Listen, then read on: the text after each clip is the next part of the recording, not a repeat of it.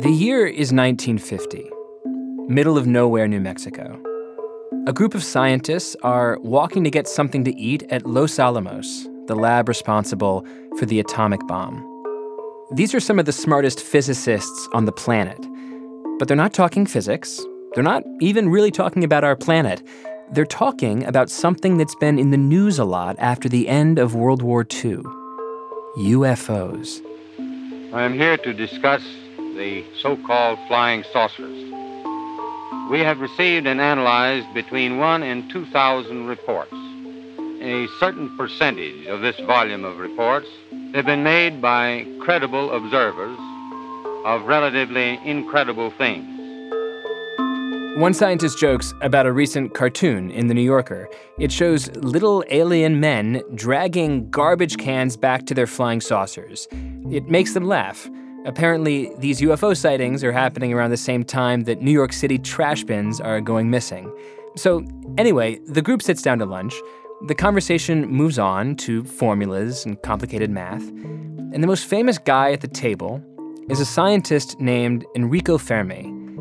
And out of nowhere, he exclaims, "But where is everybody?" Everyone at the table laughs. They know exactly what he's talking about. He's talking about the aliens again. Intelligent alien life.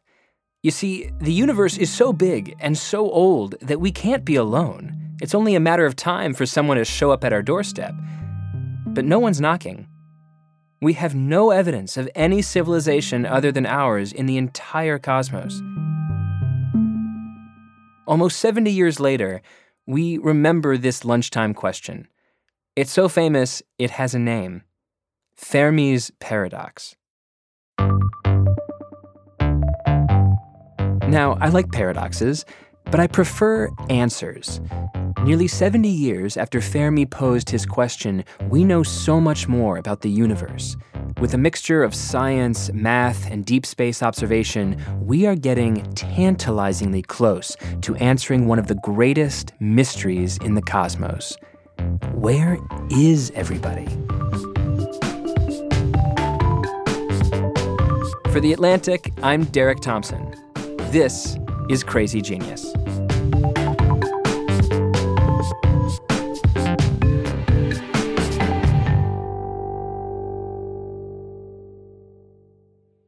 You can go back to the Greeks and see people arguing about whether stars in the sky have planets like we have. That's Adam Frank. He's an astrophysicist at the University of Rochester. That question of whether or not any other stars have families of planets around them is one of the oldest questions in astronomy.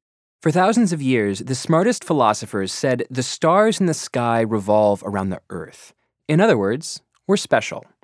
But when Copernicus proved that our solar system revolves around a star, it set off a multi-century race to find out if other stars had planets like ours. You can see careers ruined by people saying, yes, I found one. And then it's like, oh, no, you didn't. But in 1996, we found the first, or 1995, we found the first definitive evidence that another star has a planet orbiting it.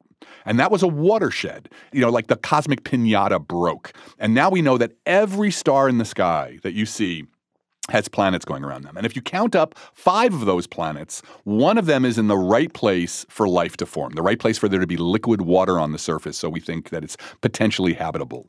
The farther we look out into the cosmos, the more we're realizing, wait, Earth-like planets are all over the place. That ought to be useful for something. That ought to be able to tell us something about aliens. Most astronomers want to know how many alien civilizations are out there right now. But Frank said, let's flip the question. Instead of asking how many civilizations are there now, we could ask how many civilizations were there ever. Here's the specific question we could ask.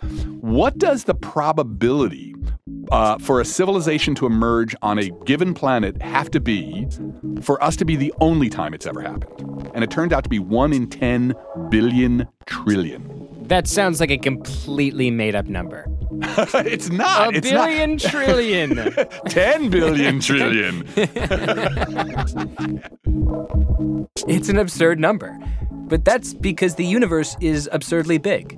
There are 500 billion sun-like stars, 100 billion Earth-like planets. It would be unbelievably strange if all but one were utterly lifeless. The odds of us being alone here are 1 in 10 billion trillion. The odds of us, have that there's been some other civilizations that have occurred over cosmic space and time look pretty overwhelming. Adam Frank is saying, if you could gamble on the existence of alien intelligence in Las Vegas, it'd be the easiest bet at the casino. Several years ago, Frank was having a meeting about faraway civilizations with another scientist. I got started. I was maybe 2 minutes into it. And he looked at me and said, well, how do you know there wasn't another civilization on Earth millions of years ago? And I was just like, but stopped me cold. And I realized that's when, I saw what he meant by the question that after 10, 20, 50 million years, what evidence is left? So what are you saying? That there might have been a Jurassic civilization on Earth with Triceratops cafes and pterodactyl hotels? What's interesting is that we always go to dinosaurs. It could be like a giant tree sloth or something. I imagine that a civilization of giant tree sloths would have unbelievable sleeping technology, right? That's right. There would be 50 million numbers on their sleep number beds, right? Right. Because they would care. If Frank's calculations and techno-sloth theories are right, the history of the universe is absolutely littered with intelligent life. Even Earth can support multiple advanced species in its billions of years. This gets me really excited about the possibility of intelligent life strewn throughout the universe. But then I look up into the night sky, and I see absolutely nothing. That might be because life is very rare, or maybe because intelligence is very rare, or because it doesn't last very long. That's Anders Sandberg. He's a professor and futurist at Oxford University. He says, if intelligent life is scarce, there must be something holding it back. We sometimes call this problem the great filter.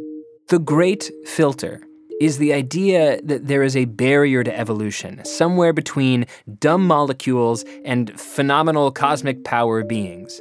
Think about all the factors that add up to the creation of a human. First, the spark of life. Then the creation of simple cells. Then complex cells. Then sexual reproduction. Then brains. Then technological intelligence. So at least one of these factors has to be keeping the number of aliens very low.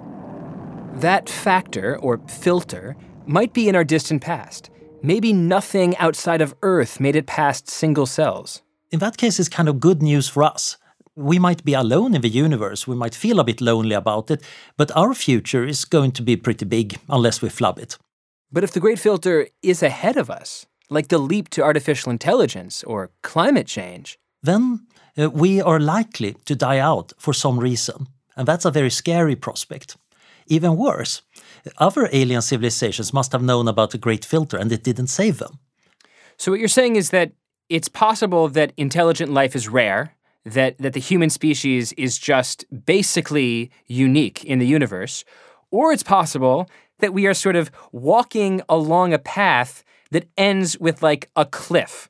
And we, in all probability, we are going to walk off this cliff to our death. Exactly, which is a bit disconcerting. Yes, it is a little disconcerting. That cliff also needs to be a bit strange. If it was just some general danger, like having nuclear wars, you could imagine that some civilizations are so peaceful they never have that risk. But this is something that needs to get almost every civilization, and that is a very strange threat.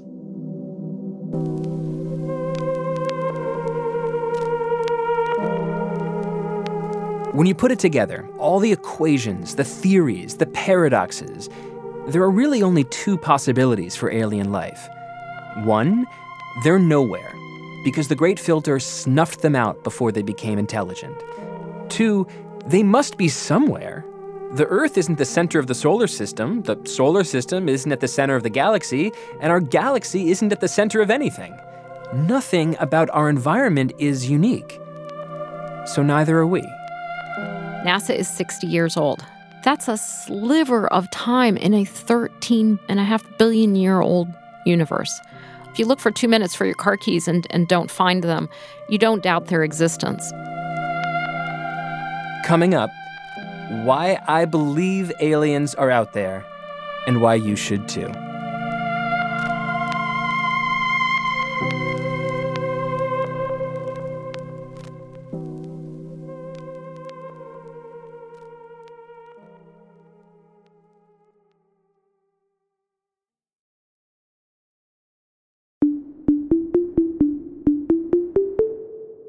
I feel like looking for aliens is a version of Passover's 4 questions. Fermi's paradox asks, where is everybody? Adam Frank asks, how many alien civilizations have there been? The Great Filter asks, what is stopping dumb molecules from becoming intelligent beings? But I'm a simple guy. I just want to know, when are we going to find some cool aliens? I'm an optimist. I do think people are a little overly gloomy. Finally, that's Dr. Ellen Stofan. She's kind of a big deal. She's the head of the National Air and Space Museum and also the former chief scientist of NASA. NASA is 60 years old. That's a sliver of time in a 13.5 billion year old universe. If you look for 2 minutes for your car keys and don't find them, you don't doubt their existence. Dr. Stofan has looked hard for those keys. She designed a mission to put a boat on the seas of Saturn's moon to search for life. She also led NASA's plans to one day put humans on Mars. I think it's going to take astronauts down on the surface, breaking open a lot of rocks to find good and plentiful evidence of that life so that we can understand it and say, what are the implications not just for life in our solar system, but life beyond our solar system by finding life on the surface of Mars?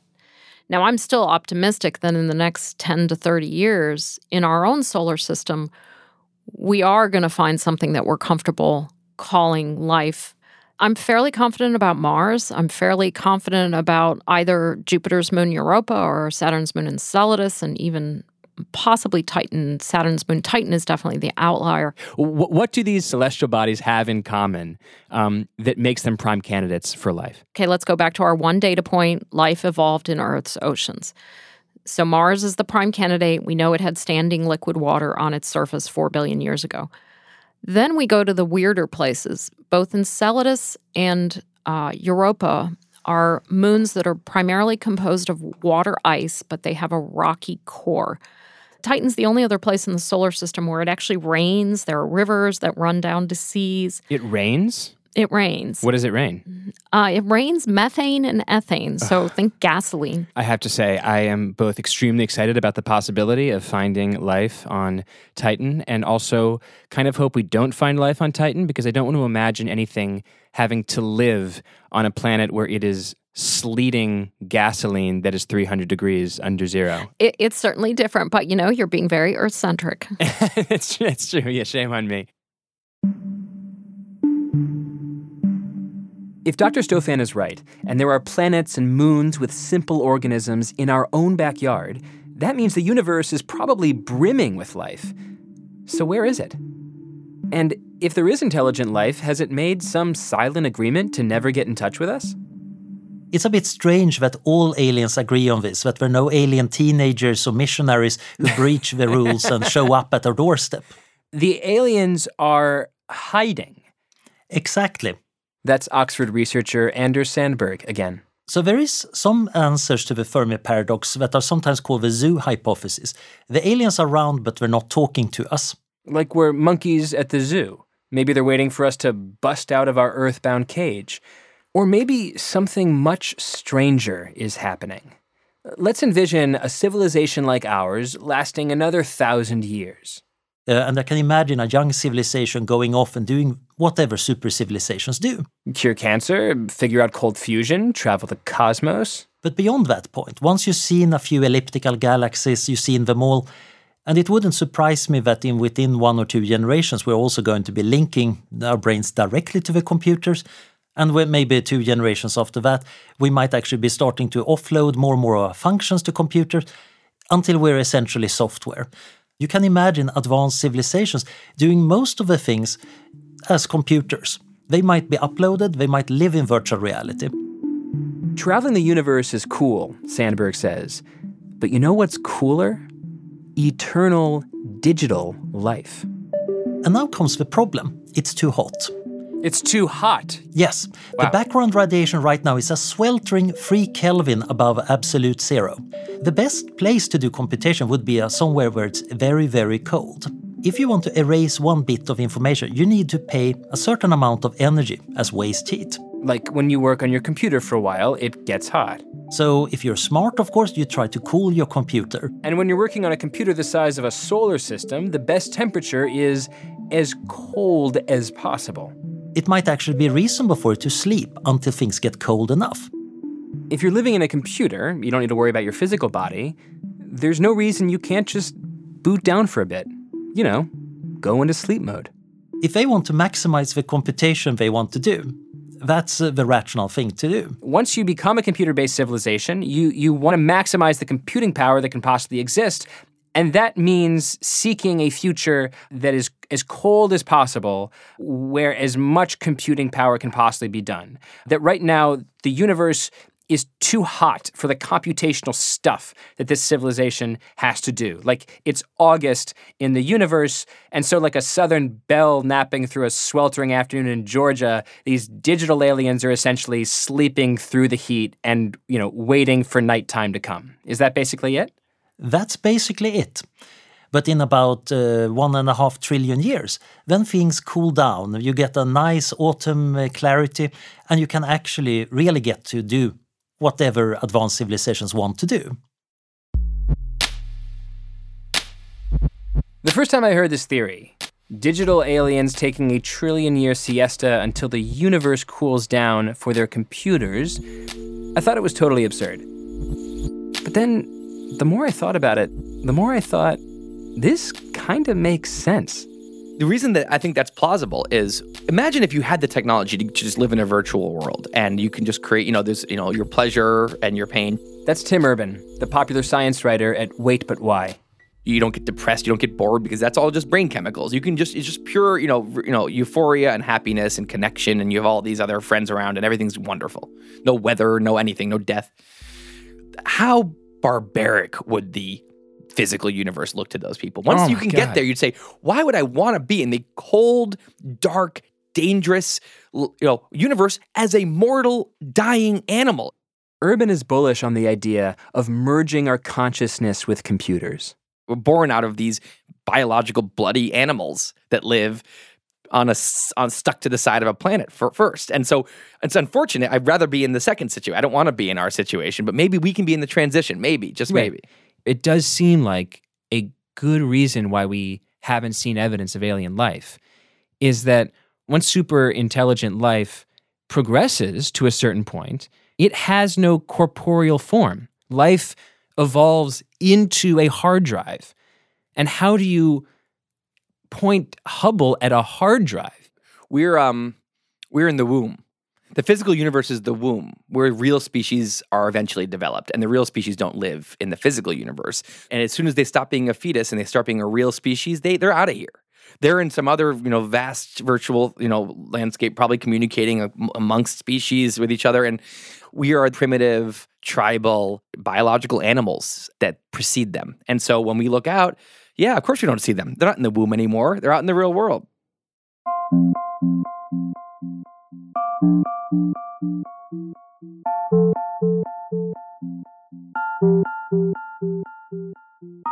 We haven't solved Fermi's paradox yet, but I don't think it's going to take another 70 years before we do have an answer.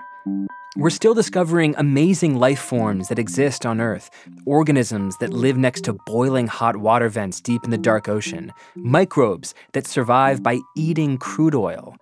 That's why when Dr. Stofan says we could find life under the sleeting gasoline storms on Saturn's moon, I believe her.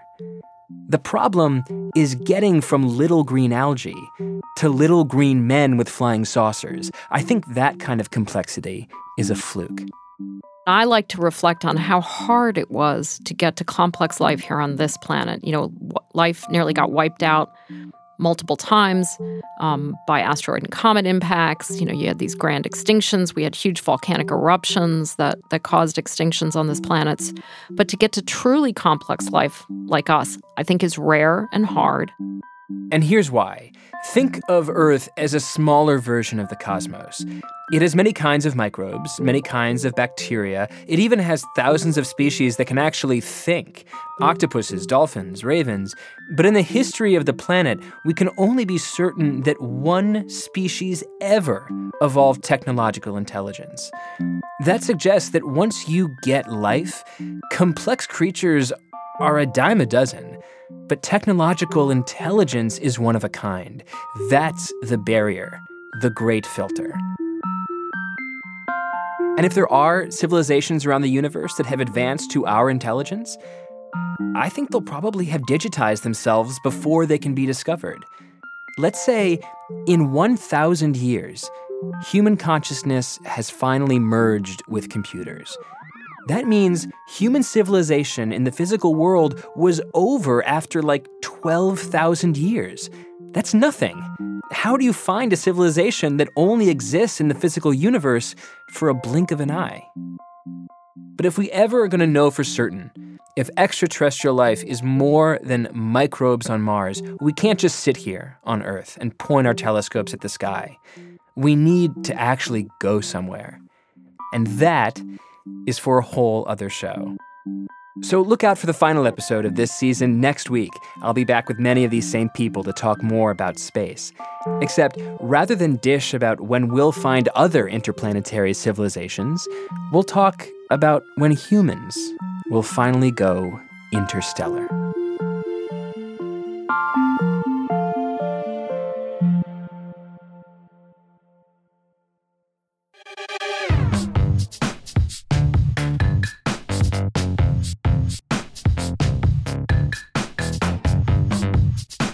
Crazy Genius was produced by Krista Ripple, Kasia Mihailovich, and Catherine Wells, with help from Abdullah Fayyad. David Herman is our great engineer. Breakmaster Cylinder composed our theme song and all the music in this episode. Special thanks to Matt Thompson and Kevin Townsend, as always. I'm Derek Thompson. See you next week.